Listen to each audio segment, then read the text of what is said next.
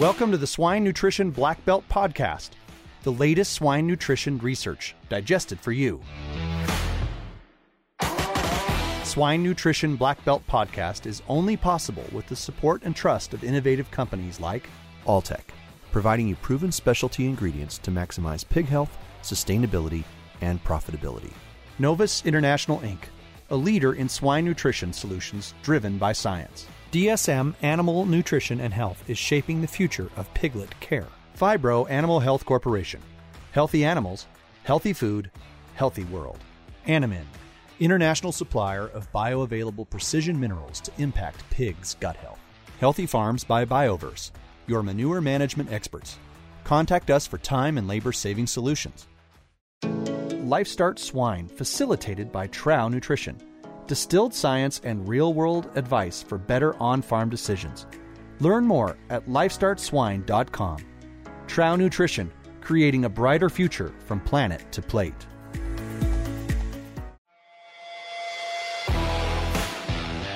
I'm your host, Clayton Chastain, and today we have with us Dr. Erik Eckhardt, the Director of Research and Development at Adair Biome. So Erik, before we start, would you mind giving the audience a short introduction about yourself? Yeah, hi. So my name is Erik Eckhardt. I'm R&D Director at Adair Biome.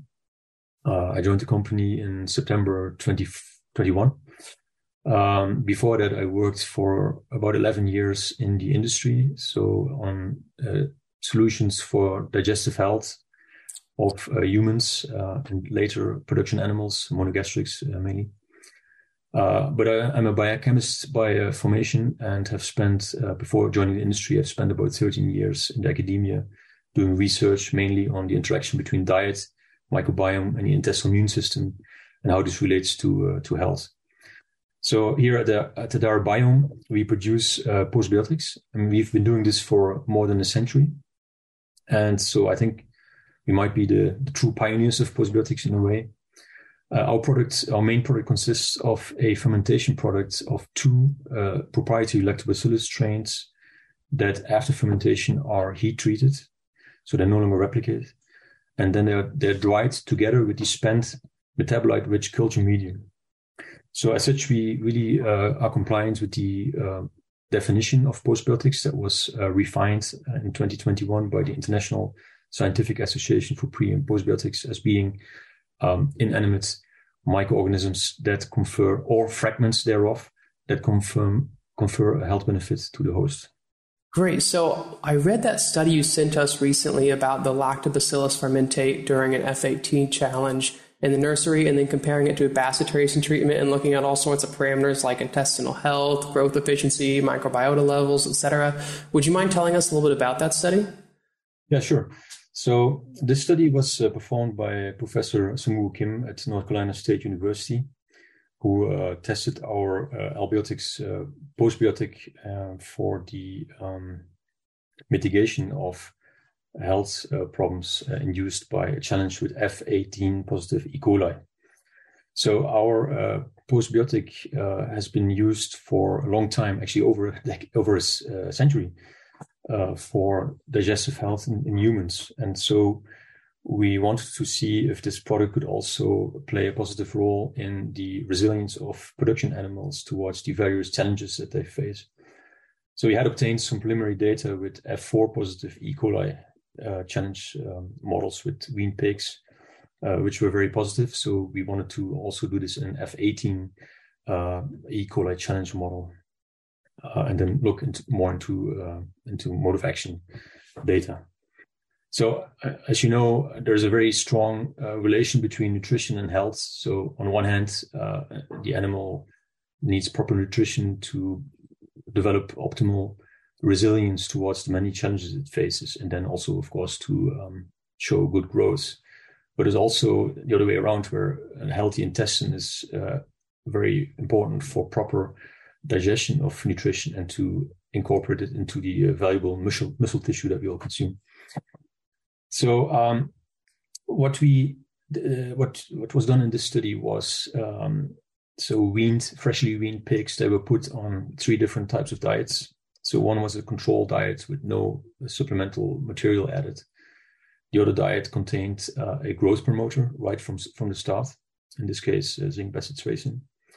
And the third diet contained our postbiotic right from weaning. And at day 7, the animals were challenged with F18 E. coli to induce diarrhea.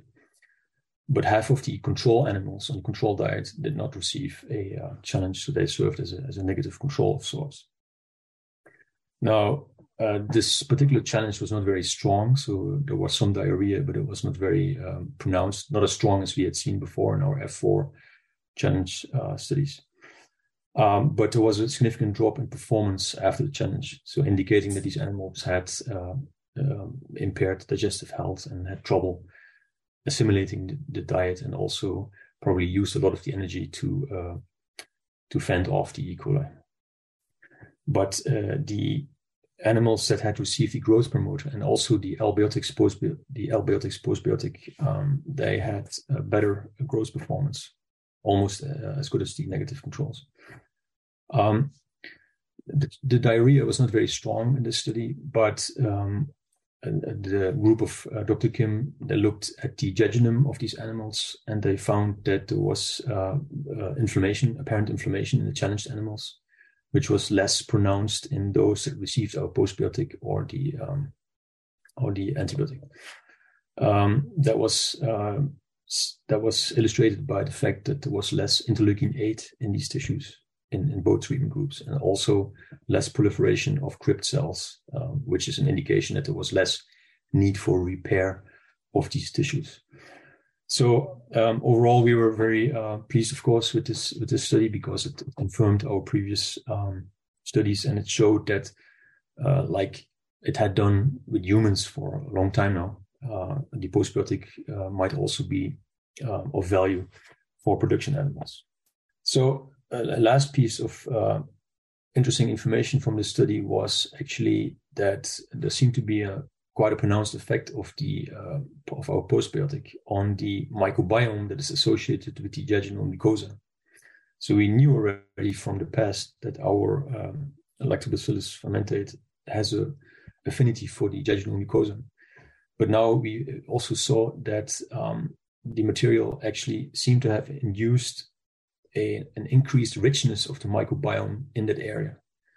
So this is always a good sign.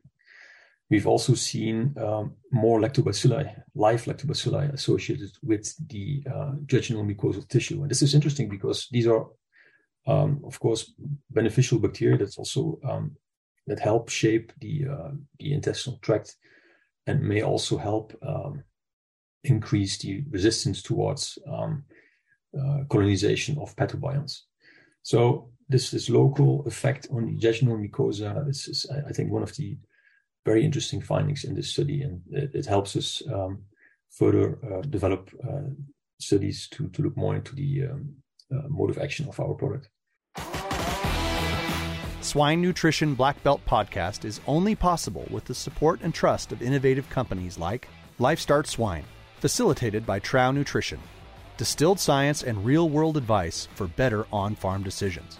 L-Biotics, the postbiotic pioneer that helps maintain a healthy gut in pigs. Heat stress can start at temps as low as 75 degrees. Combat heat stress with Chemtrace Chromium. Visit chemin.com/swine heat stress today. Purina Animal Nutrition, where swine research becomes your return on investment. L-Biotics, the pioneer postbiotic for digestive health in pigs, brought to you by Adair Biome. With over a century of experience in postbiotics for digestive health, L-Biotics contains heat-treated lactobacillus cell bodies and their metabolites. Stable by nature, L-Biotics can be easily stored and incorporated in compound feed. Achieving optimal swine health and nutrition is the key to optimizing profitability. But where do you start? Chemin Animal Nutrition and Health offers comprehensive solutions that help you maintain feed quality, improve intestinal health, optimize nutrition, and control pathogens. Learn more at chemin.com/swine.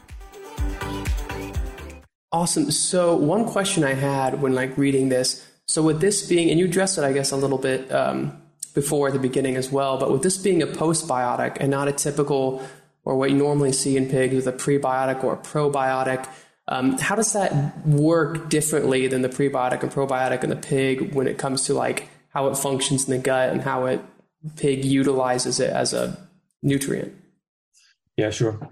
So our postbiotic is a product of fermentation of two proprietary lactobacillus strains, which are then heat inactivated at the end, and they are then dried together with their spent metabolite-rich culture medium. So as such, it's a true postbiotic, which is recently defined by the International Scientific Association for Pre- and Postbiotics, is a inanimate microorganism or fragments thereof that confers a benefit to the host. So it really fulfills this definition. And the cells that are in this preparation are no longer living, so they do no longer replicate. Probiotics, on the other hand, they by definition need to be alive when they are administered, and they also then need to survive the stomach and become active in the GI tract, where they produce metabolites and exert other functions. So in our case, this is not required. The bacterial bodies are already dead, and the metabolites have already been formed, and it's part of the product. With prebiotics, the concept is that you need to stimulate beneficial bacteria that are already present in the intestine. Now, prebiotics, it's an attractive concept, but you need to make sure that the good bacteria are already there. That's one. And second, you need to be sure that potentially less beneficial bacteria or even harmful bacteria don't metabolize the same product. So that, and to come back to the probiotics, another important difference with probiotics is that the bacterial bodies in our product, they don't need to colonize and replicate locally because they're already dead and they're applied in sufficient amounts. So these are the main fundamental differences between the postbiotics on one hand and the prebiotics on the other hand. Yes, I appreciate you coming on the show and sharing that study with us. Sure, my pleasure. And everyone else, thank you for listening to the Swine Nutrition Black Belt podcast. Please visit us at swinenutritionblackbelt.com, and don't forget to subscribe to our podcast channel so you won't miss out on the next episode. See you next week. Hey everyone, I hope you enjoyed this episode, and we are constantly on the lookout for the latest updates in swine nutrition. And if you have a swine nutrition related research trial that you would be able to share on our podcast, please send an email to nutritionblackbelt@swineit.com, and we would love to talk about your research. See you later.